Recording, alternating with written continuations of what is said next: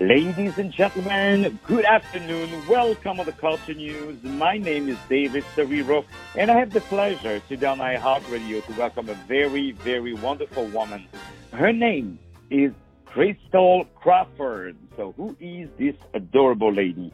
She's the founder of Crawford Consulting Group. And let me tell you, we need a woman like that. She is talking about all the medical disparities among minorities. We right in this subject because of COVID-19, we're right into it. And this is important to talk about the impact that COVID-19 has on minorities and how her take on it can definitely make a change and help. As I promised, right now, to speak with us, this adorable lady, Crystal Crawford. Crystal, how are you today? Hi, David. I'm fine. How are you? I'm doing wonderful. It's so nice to have you today. So, first of all, I would love to know what brought you to I would say, to fight, to work and to help in this particular field of the medical disparities. What led you to it? What is your story? Well, I'm originally from Newark, New Jersey, born and raised, and I graduated from St. Peter's University with my MBA in healthcare management, and I've been a healthcare professional of life science for about 12 years. I recently moved to Los Angeles a little over a year ago to accept the role as a senior life science professional for cancer research. It's an amazing company. I love my role. I play a vital role in drug development and new treatment being on the market, and I've developed a strong vocation for the career of life science. But even during that time, I noticed how clinical trials and new therapies highlighted the medical disparities of lack of treatment among minorities. So, it became a bit troublesome to me when it started to affect heavily people who looked like me. And I created the organization in my home office late one night with the mission to raise awareness to these medical disparities and help support the community with proper access to health information and advocate for a better patient-provider relationship for better health outcomes. That's really beautiful, and it always surprised me and amazed me how people, how God puts you in the path that leads you to what you are simply born to do, Right. You know what I mean? Like, or, there's everything around us, but yet, it leads you always to the right thing. So now let's go directly to the heart of the problem. Is there, and of course, I know the answer, but because I see it, around me, but I want to hear it from you. Is there really such a thing of, these medical disparities among minorities? Tell us, how come there is such a thing? And because, I can be, let's say, the guy from the outside, and we say, well, I don't really think that there are medical disparities. Oh, absolutely, yeah. So let me ask you, because it's always interesting to talk about anti-Semitism with a Jewish guy, or to talk about homophobia with someone from the right. LGBT community, or to talk racism with any of my African American brothers and sisters. You know what I mean? And Hispanic, etc. This is what I want to know. I want to hear from you that you have your head into it 24/7. Is there really in the country, the greatest country in the world, is there really medical disparities among minorities? Yeah, absolutely. And I like how you put into perspective how things need to be explained to others who may not have an awareness to this issue or may not have had experience with it. And usually when I like to go into discussing this, I like to give some historical context behind it, just so it could kind of connect the dots.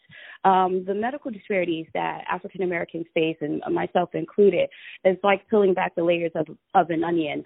Historically, the healthcare system has also been legally segregated to where minorities were treated as second-class citizens, and their critical conditions were never seen as an issue of urgency. They have inadvertently been faulted by a system that wasn't designed to include them, and as a result, they fare much worse by 56% during this pandemic and other issues than any other race. This isn't the first pandemic that we suffered from disproportionately, and it may not be the last if you don't address it.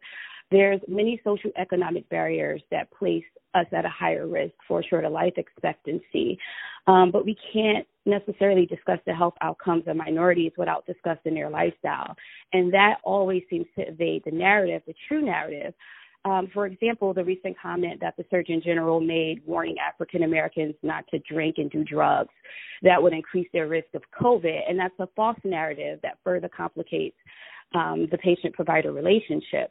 Our attitudes and experiences with healthcare providers go as far back as the Tuskegee experiment, where they illegally tested on poor Black people, Black men specifically, and refused to treat them. And it could have been treated with a penicillin shot. So that lingering feeling of knowing that we might not be treated relatively well in a health setting kind of deter us from having faith in the health setting.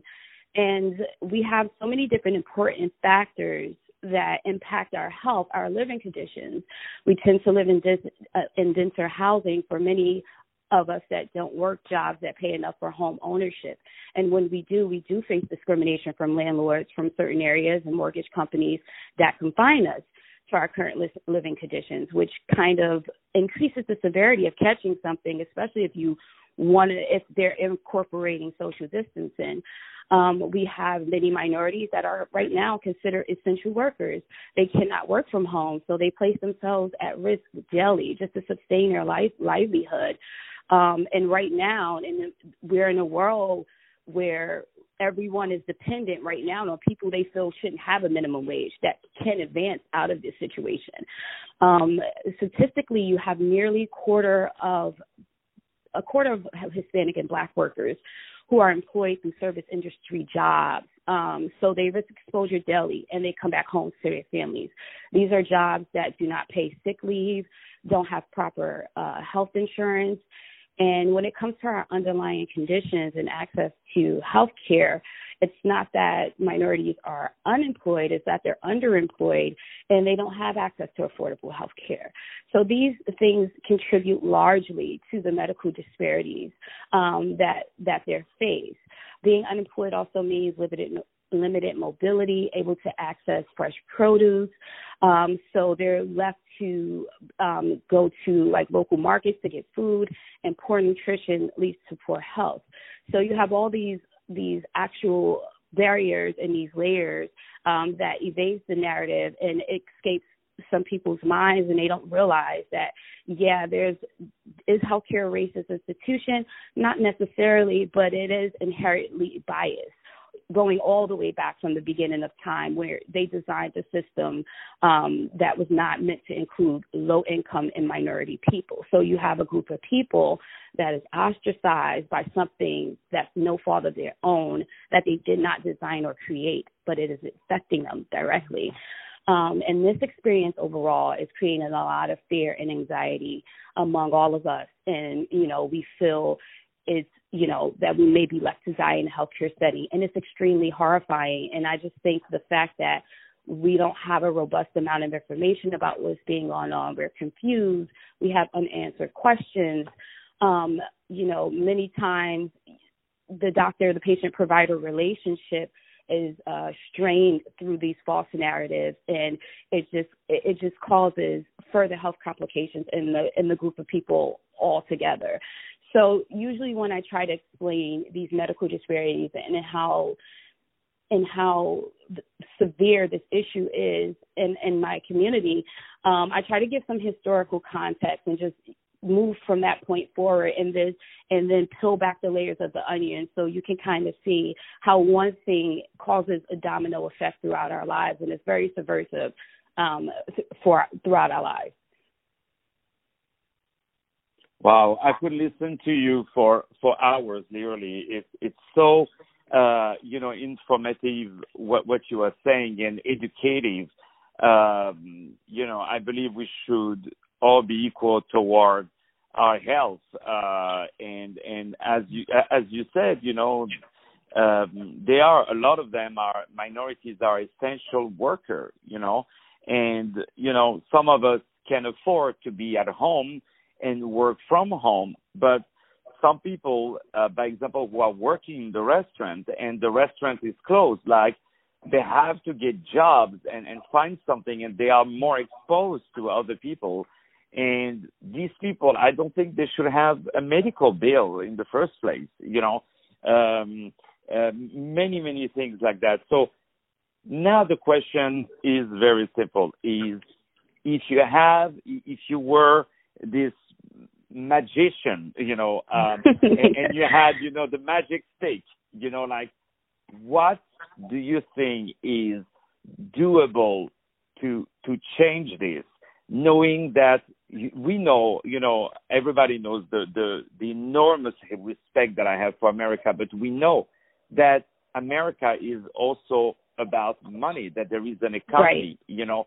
So we know that. We know that healthcare for free, everybody tried, it never worked, Right.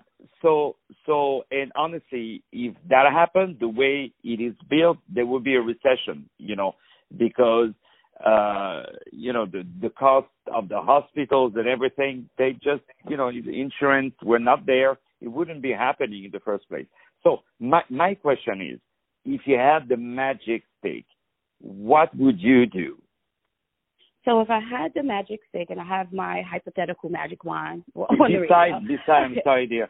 Besides you have the magic stick, what would you do besides putting my show best rated show in all over the world? Besides that, that, and also to make my hair grow a little bit more. That's the two most important. Well, besides those two things, once you have done that, and add a couple of zeros on my bank account, and then after that, because before someone made the magic, he added a couple of zeros on my bank account, but he put them before the first digit. You know what I mean? I thought exactly. You have to put it after. So besides that, what would you do? So being a healthcare professional, I see directly that the issue is just the perspective. I would really, at one instance, if I could snap my fingers, change the perspective of minority patients when they come into a healthcare setting. I would most certainly attack this issue at the core with my magic wand. Like, voila, the patient-provider relationship would be strengthened. The provider would break down all barriers in treating this individual. The patient would have better access to health care and would be able to trust their doctor in a healthcare setting. That is really the core of the issue that I see and that I would fix. In the meantime, without my magic wand, that's really my vision. That's really my goal. That's really my magic aha moment, is to create this harmonized system where if we do have access to health care, let's all be confident enough to be able to go in and trust that someone is treating us properly. I would also change a lot of circumstances, that a lot of these socioeconomic barriers that most minority people are in. For example, their living conditions, their working certain circumstances, their access to fresh produce. Those are things that I would, like, with my magic wand, just wave over, and everyone can have access to great health care and live a healthy and happy life. This wouldn't be an issue. There wouldn't be a thing. This is the most important sector to your well-being. It's 25% of America's GDP. And you're talking about nearly half a group of people who aren't included in that because they're suffering from systematic issues that are placing barriers in front of them for them to get ahead. So it's really something that's really, truly realistic. It's a huge problem. But for me, from what I'm seeing directly is, just mending that relationship back. I have friends and family that, they won't go to the doctor. And I never understood where this stigma came from until I started to get into the industry. And I saw this very, very well firsthand. You have doctors that think, some patients come in and they fake pain and they're just trying to solicit narcotics. That has to change right at the very beginning. And then everything else can kind of come into this whirlwind of, improving as well. But that first interaction, that first attitude, that first experience with a patient and a provider has to change. And as much money as we generate through this country, for the life of me, and as a businesswoman, I get it, but I don't understand why why people work hard and cannot provide a roof over their head and cannot have access to health insurance. So there's a lot of policies within corporate America that needs to change and improve as well, because it's such a vast economic difference between people. It's almost like the have and have nots. And it's extremely discouraging to see, especially during a time like this, where friends and family, I have both of my parents sick from COVID recently.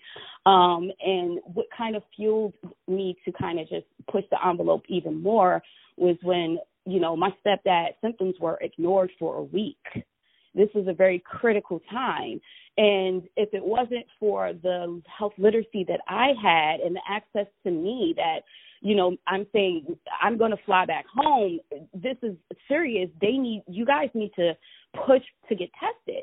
And the moment he walked back into the doctor to get tested, they said, we have to admit you right now. This is an issue. So things like that happen. And it's so many of us that don't necessarily have this background, have people in our family that are healthcare providers. But let's say if I was not there, what would have happened?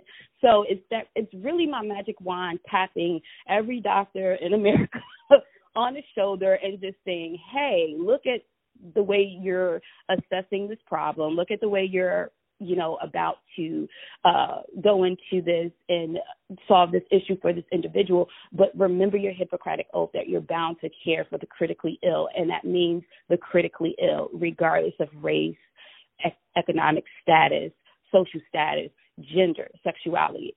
All of those things have to change. And it's the behavior. I don't care how much money we invest into technology here in this country, how many things are at the convenience. It's the attitudes and the behaviors that needs to change and that needs to be invested into. And that's really of us undoing hundreds of years of a system within one instance of my magic wand, which I'm working effortlessly to do. But it's really, that's what I'm up against. And I know so many people out there like me with the same mission statements, but because we realize this issue. So I really want to raise a lot of awareness about it. Yeah, one thing I wanted to ask you before we start to say goodbye to each other is, what if there was no minorities? What if we would take the problem another way? What if instead of saying, well, you know what, now there are no minorities anymore, everyone is equal? Do you think that is also something that is not the full solution, but that could be also part of the solution? One thing I realize these days is that people bring either, their religion, sexuality, or, political, whether the Democrat, Republican, et cetera, et cetera. They started to bring that a lot in the workplace. Now we feel that a lot in the workplace.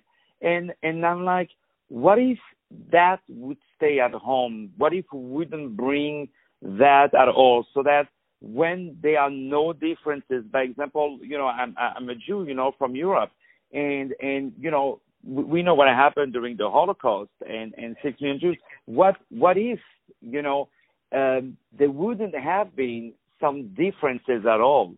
What if really people would see us as we would see each other as all equal.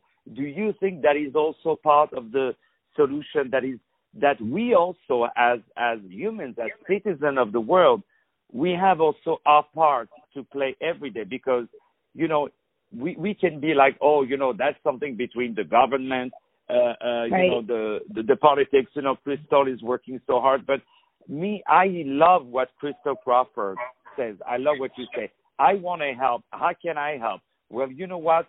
I'm going to remove the fact that there are minorities, that we are right. all equal. Treat the others the way you want to be treated. Do you think that will help? I absolutely do agree with that, and I think what you said was very much cohesive to my approach to this issue. It's just going back to when we interact with each other, especially in a healthcare setting, we're interacting with an individual, a whole individual, and a lot of times we have so many things in common with each other without these different factors of, race, age, ethnicity, religion, gender, sexuality. We have so much in common with each other just as human beings and just as existing. And if we could get past just what we see immediately in a person, then, and all of those things and stigmas and stereotypes that come with it is a huge part of it. And that's why I'm very much focused on the patient and provider relationship, because there are these subconscious biasness that, of when they see someone, it's automatically attributed to this is a woman, or this is a black man, or this is a child, or this is an Asian, or this is a Muslim. It's automatically attributed. And it's unfortunate, but it's how America has been shaped, right? We've been shaped and conditioned to interact with each other based off certain class systems or certain religions or certain races, and we form communities and we form organizations and we form relationships based on those things. And it's just the ideology in the mindset of America, because we have been conditioned to believe that from the beginning of time. So especially since the beginning of slavery. So I really just think that what you said was so cohesive with my mission, and I just feel like if those things were not an issue, this wouldn't be an issue. If there were no low-income families, no minority families, or if these things didn't exist back during the Tuskegee experiment and illegal experiment, and all of these weird questions doctors used to have, and all of these weird experiments they did on people they felt like had a certain genetic makeup that they could endure pain. So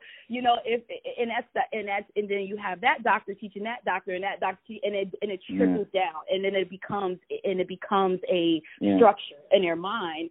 So if we didn't have that, David, we'll be perfect as a nation. But one thing before I think you should have your own radio show at iHeartRadio, because unfortunately I'm limited in time, but that's fine. It is. I could hear you so much, and what I would love you to do, Crystal, is please write a book about what you know, because this would be a big help for the future generations, to understand what we fought for, what we had to go through, so that we know that, it's like the militaries, the people in the military now, why they go, why we have to respect the veterans, because they fought. When you study history, they fought so that we can be free, Yes, right, of course, exactly. As you're saying, there are some disparities. Yes, of course. I wish there would be more string beans than cheeseburger. You know what I mean? Right. But, exactly. Nothing is perfect. And trust me, coming from Europe is not. We don't have Michael Jackson in Europe. Can you believe that? We don't have Earth, Wind, and Fire in Europe. Oh no, we gotta bring some rhythm to that Wind, side. and Fire, man. You know what? We're gonna play Earth, Wind, and Fire now, because I want, we're going to play, we're going to play the song September, because I want that by September, we're done with this virus. And we, after all that craziness, we sit and we learn to say that how come minorities were not treated as well as the average white dude, So let's talk about all of that. I want to thank from the bottom of my heart Crystal Crawford, this amazing woman who is the founder of Crawford Consulting Group. If people want to reach out to you, what is the best way? So the best way to reach out to me is you can visit my business Facebook page at C Consultants LLC. Also follow us on Twitter at C Consultants. And if you want to send me an email directly, it's ccrawfordconsulting@gmail.com. Well, we would definitely be doing that. Right now, September, Earth, Wind, and Fire. More music to follow up on iHeartRadio. Stay tuned.